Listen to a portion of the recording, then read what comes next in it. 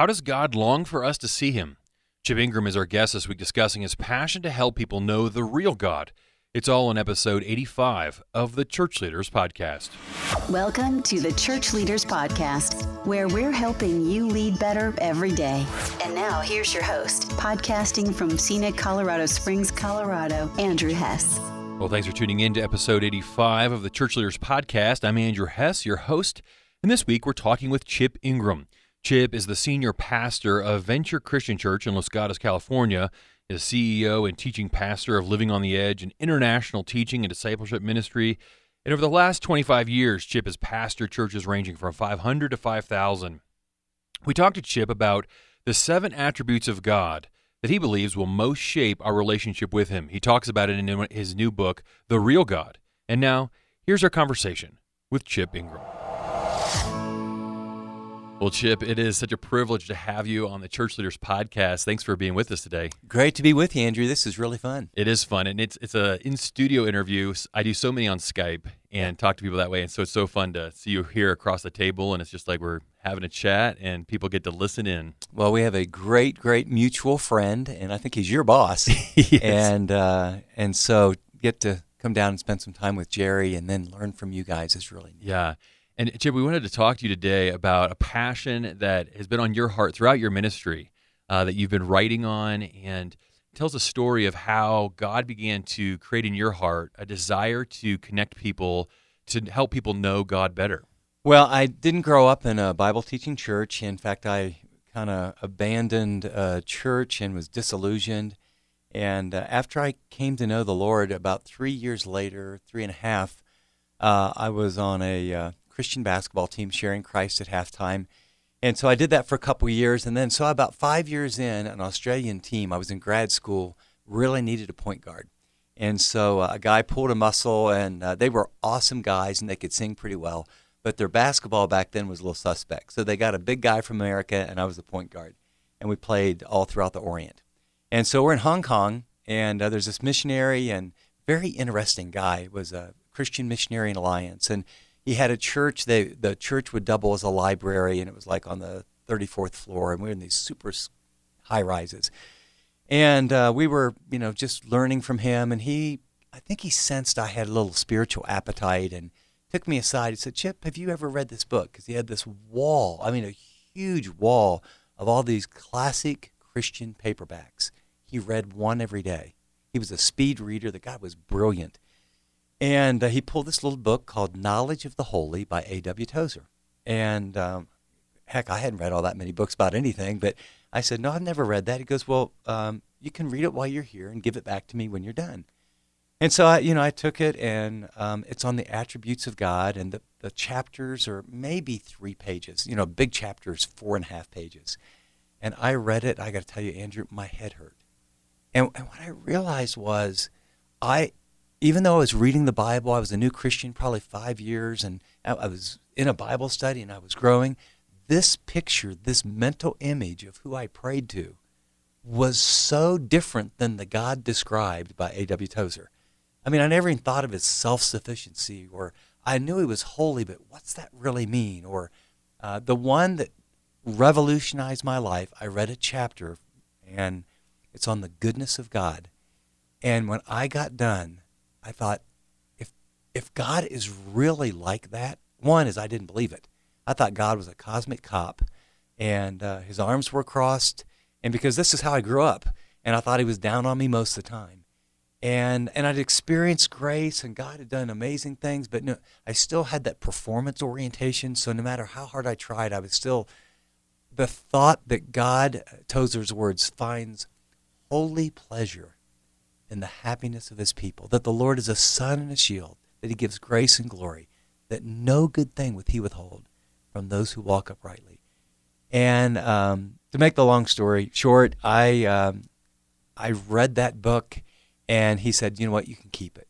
I read a chapter of that book every week for the next 10 years. And then I read at least a chapter every week for another 10 years.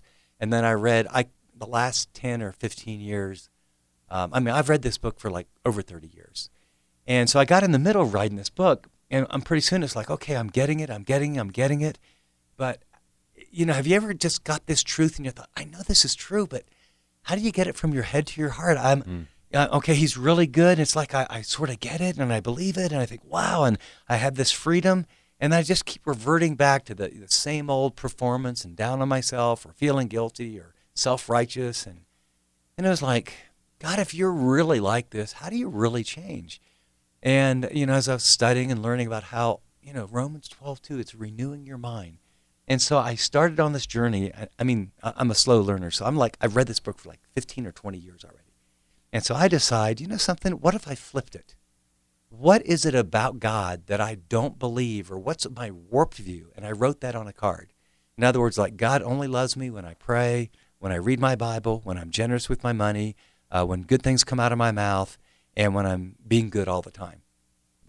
And God is down on me when I don't do all those things perfectly. Down deep, that's what I believed. And then I flipped over the card and I wrote Tozer's definition of God's goodness. And underneath of it, I wrote down Psalm 84:11 that I quoted earlier. And so I started there. And I didn't try and memorize it, but I would read it over in the morning, read it over at night. And all of a sudden, then all of a sudden it was, wait a second, if I believe God was good, like I was in a situation, I would take more risk. He's never going to withhold any good thing. So I started taking these risks. If I believe God was good, I don't have to be afraid. So I started, kind of doing some stuff I'd never done before. If I really believe God is good and lavish and wants to help me, I ought to be more that way with my kids. And so one by one, I took each of those attributes and I would write the lie. Like for me, I was always small and skinny and an overachiever. So I was a super intense, so I pick a sport where you need to be big and played college basketball and then a few summers internationally. And but I had that attitude, that sort of the small, short little guy that has to bust it harder, get up earlier, work harder. And I always wanted to be someone else. Always wanted to be taller. Or, I wish I could sing like someone. I wish I could. And the wisdom of God is this is the classic definition, is God does the best possible things by the best possible means for the most possible people for the longest possible time. So in other words, in Tozer's words, God's means or methods are as perfect as his outcomes. And all of a sudden you realize, so when God was making me, he made me in the best possible way, by the best possible means, for the most possible people. And all of a sudden I realized, I need to be 6 foot. I need to be kind of skinny. I need to have blue eyes. I need to process information the way I do. I needed to be in the family of a dad who was an alcoholic that taught me this, but also taught me discipline as a Marine. And all of a sudden, the wisdom of God, then I wrote on that card, nothing has ever come into my life that God didn't either decree or allow in his infinite and perfect wisdom for me. And then I flipped it over and I wrote, Romans 11:33-36. It talks about his ways are beyond finding out and, the depth of the wisdom and the knowledge of God. So you get the idea. Mm-hmm. So my life changed. Wow. It was just, and so I kept doing that on these cards, and I was at the end of, I think it was maybe, I had written a couple books for Moody, and I was supposed to write 3 books for Baker, and I'd written 2. And I remember I was up at Lake praying on a retreat with my wife, and I had to decide, what are you going to write it on? And I don't know what it was. Both my parents died of kind of weird stuff, and my mom died really early. And I just had this overwhelming sense. I happened to be reading Tozer's books. And I thought, I never dreamed I'd get to write a book. And no one's asked me to write any more after this. So if I could only write one book, if I could only say one thing, what would I want to say? And as I sat on that dock and prayed and read Tozer's words, the most important thing about a man is what comes to his mind when he thinks God. And then what I realized was, for about 20, 25 years, I kept telling people about Tozer and on the radio. And finally, a guy, an engineer, wrote. And he said, hey, look, Chip, I'm a longtime listener, really love you, man. I have a master's degree. I'm an engineer. I'm not bragging, but I'm a pretty smart guy. I hear you all the time. Tozer this, Tozer this, Tozer that. Look, I got it. I bought it. I read it. I don't have a clue of what that guy's saying. Could you sort of write something for us regular people? Because he does write in sort of this theological, which is, part of, I tell people sometimes, I think God made me just smart enough and gave me just enough training to read really godly, really smart people and translate it for all of us regular people. And so I realized what I really wanted to do was write Tozer and J.I. Packer for dummies. And I say that sort of tongue-in-cheek. But what I wanted to do was not just write on the attributes of God. I wanted to put in those cards. And I wanted to show people how to take the attributes of God and pair it with the lies that you believe and renew your mind in a way where you would actually, I believe God is holy. And when you really believe God is holy, it's not about trying not so much hard to sin. I'm afraid I don't want to sin. I don't want to break his heart. There's a part of God that we made him this so loving, kind, and he is. But all of his attributes are simple. And what that means is they're never competing. They're all perfectly. In other words, he's infinitely holy. He's infinitely loving. He's lovingly holy. He's compassionately holy. He's graciously just. And so it so did a work in my life. So I wrote this book, and originally we just called it God, How He Longs for You to See Him. And I wrote the book about 10 years ago. And it actually was amazing. It was, I think, sold better than every other book I've ever done, except one. But no one could remember the title.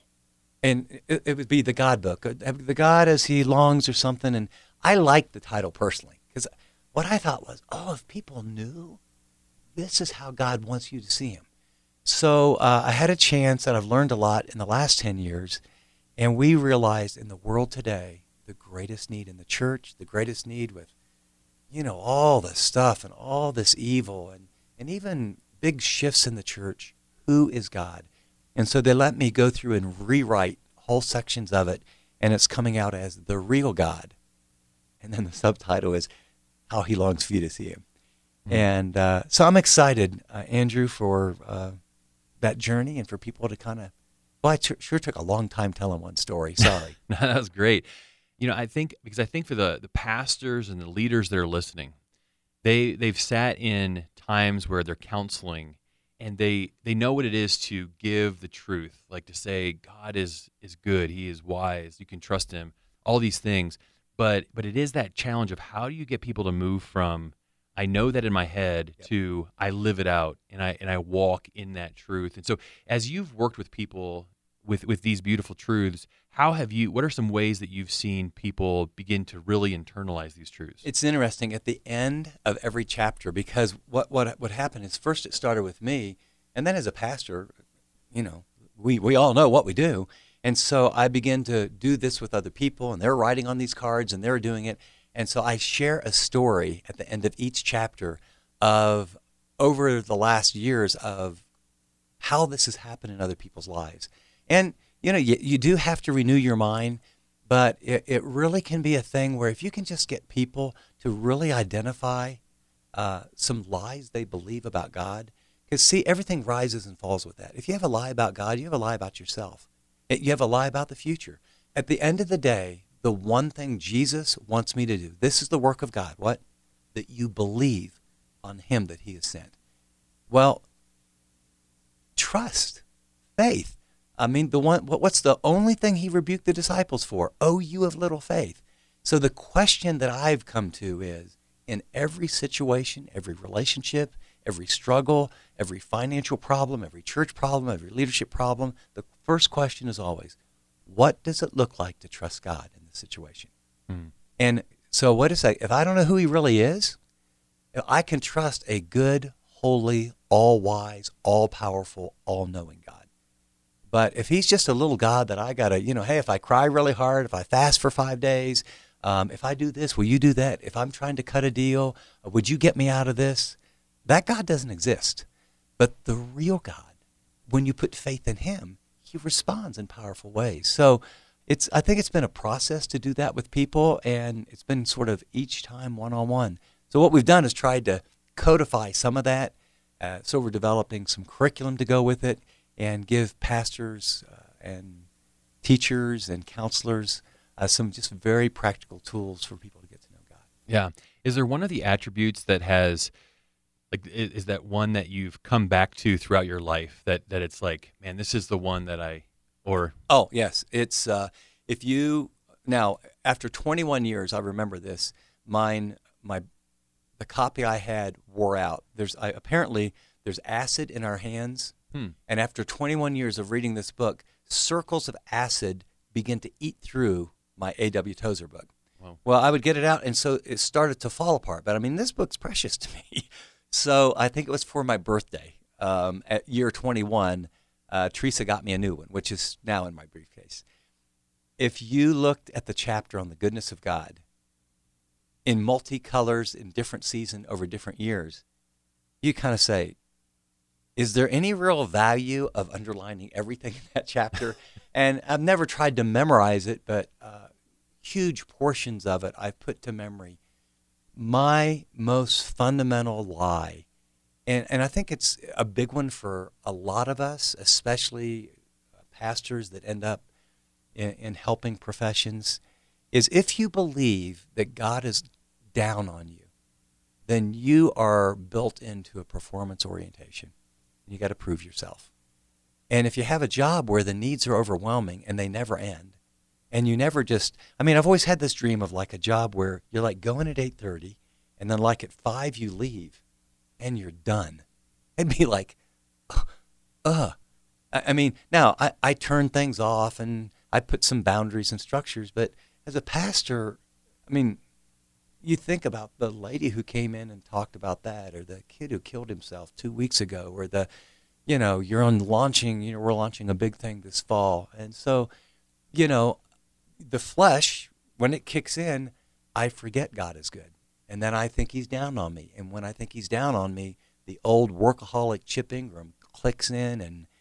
And so I would have to say I go back over and over and over that chapter. And I would say it really broke me out of, I was a full-blown, I mean, if we were doing a 12-step program, my name is Chip, I'm a workaholic. I mean, 80, 90. It was nuts. And I was a high-energy person, which sort of was crazy. So that chapter's probably been the most profound. Yeah. Right now, we live at a time where, especially like in our country, there seems like there's a lot of people that are anxious. They're worried maybe about things that they see going on in the world, things that we might see on the news. How can this bigger understanding of God kind of help us to not have fear and anxiety and worry, these things that we know we're not supposed to have, but it doesn't really help to just say, hey, just turn that off. Just don't worry about it. Well, it is. But to that one, my mind just immediately, God is sovereign. It's the sovereignty of God. That means he's really in control. That doesn't mean I don't have responsibility, and we address that. But there is no hope if you're praying to the man upstairs, have no idea what's coming, have no sense that God is an all-powerful, all-knowing, all-wise, and this world is not all there is, and that there really is a heaven, and there is no guarantee that if you do the right things in the right way, that you're going to have this nice, wonderful little family, you're going to be upwardly mobile, your church is going to grow, and things are going to turn out right. Go ask the disciples, okay? I would say, if I really know who God is, then I'm going to move out of the prosperity thinking, and I'm going to find myself in America and around the world in 1 Peter, for you've been called for this purpose to suffer for his sake. We may see the gospel, which is what we all say is most important, this amazing gospel and story and power of God go forth like never before, but it may go forth at a time with greater pain and difficulty, and I think it'll be how we respond to suffering.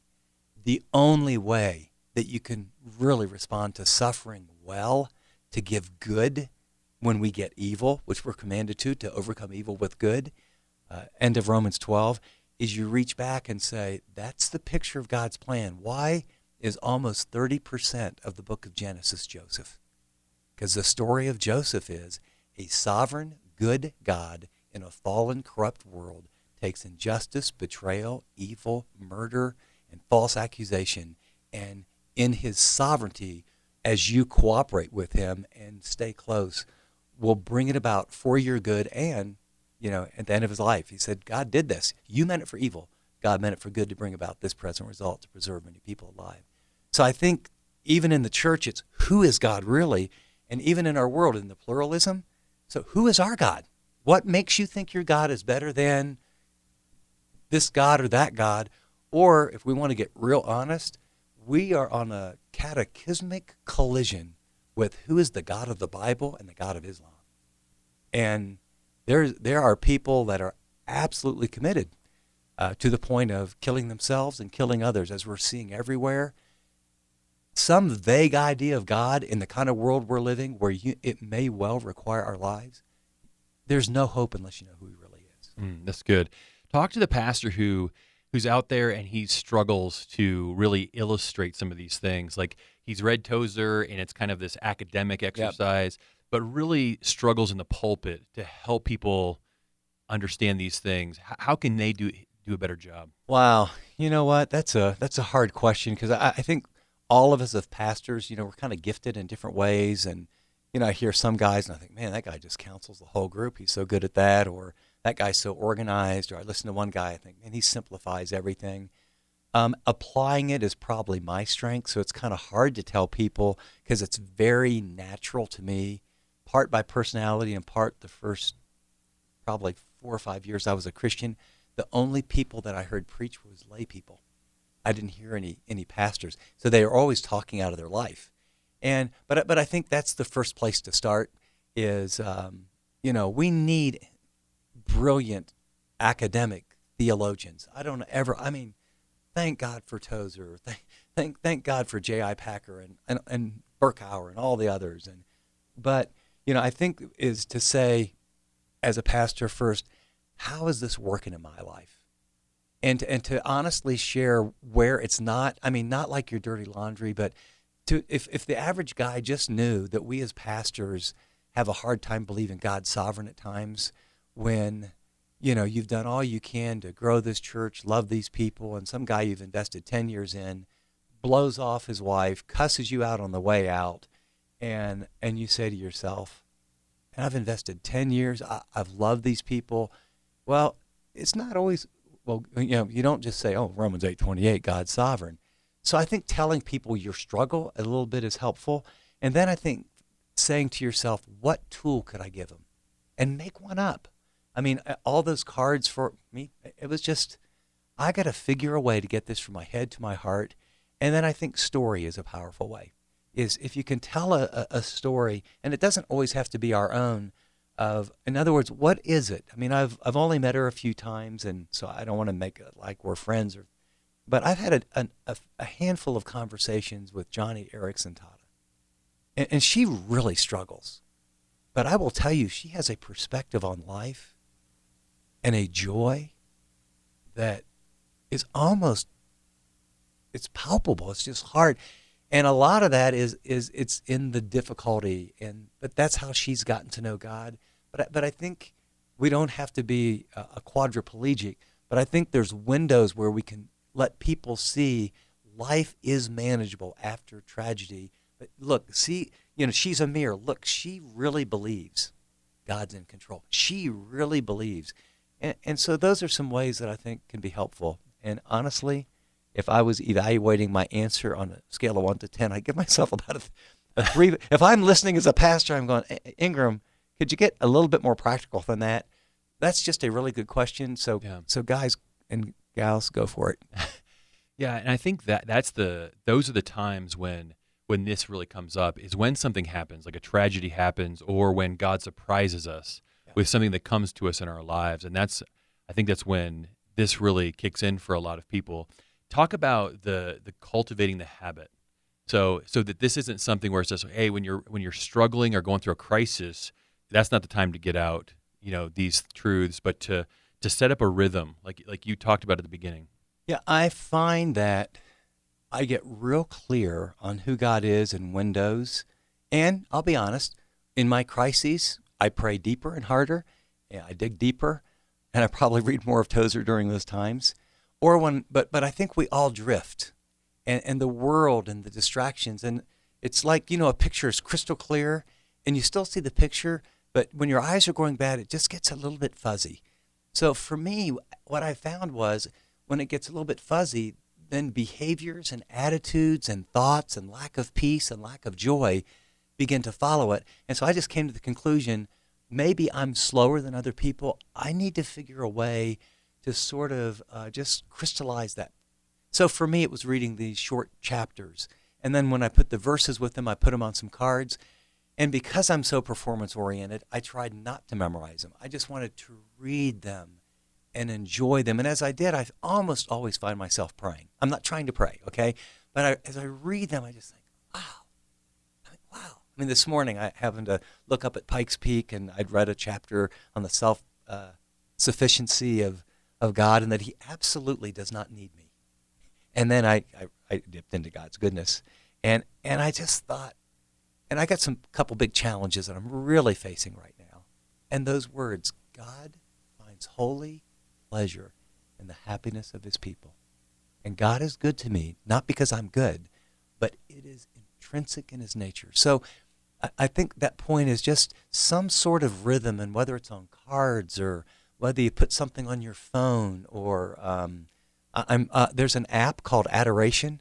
A good buddy of mine, Greg Diedrich, turned me on to, and the whole, and like you click it, and it'll have like just 4 verses on his abundant goodness, adoring, he's available, he's faithful, and and what for me the practice even in my prayer is to choose gratitude, and thanksgiving is for what God has done.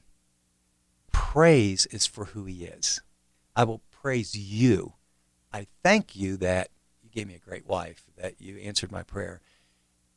I don't know what it is, but for at least some of us, I'm raising my hand actually in the studio. Praising God just doesn't come naturally to me. I'm not this emotive, euphoric. I have to choose to think about this is what he's really like.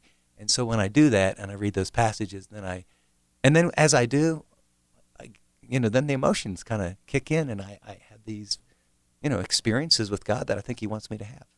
I love your passion. I think it's something that it's one of those things where it's like in all of life, wherever we are, we should always be pressing on to know the Lord and to know him more. As we kind of wrap this time, would you pray for our audience? You bet. That they would know him more in the ways that they need to. Lord, we come before you knowing that we are asking what's most paramount on your mind, your infinite, eternal, all-knowing mind. In fact, you said, this is eternal life, a quality of life, a relationship life, is to know you and your Son, the Lord Jesus Christ. And so, Lord, with the Apostle Paul, we would ask that we could know you deeper, passionately, clearly. God, that you would open our eyes of our heart and enlighten us. Lord, we would claim your promise that as even we take baby steps to draw near to you, you promise you draw near to us. And so, Lord, I just pray, would you encourage my fellow pastors? I just came through a week and a handful of meetings that just the barrage of stuff that everything I've just talked about, I just had to force myself to do. And so, Lord, would you lift up and encourage pastors? Would you help them to choose to make time?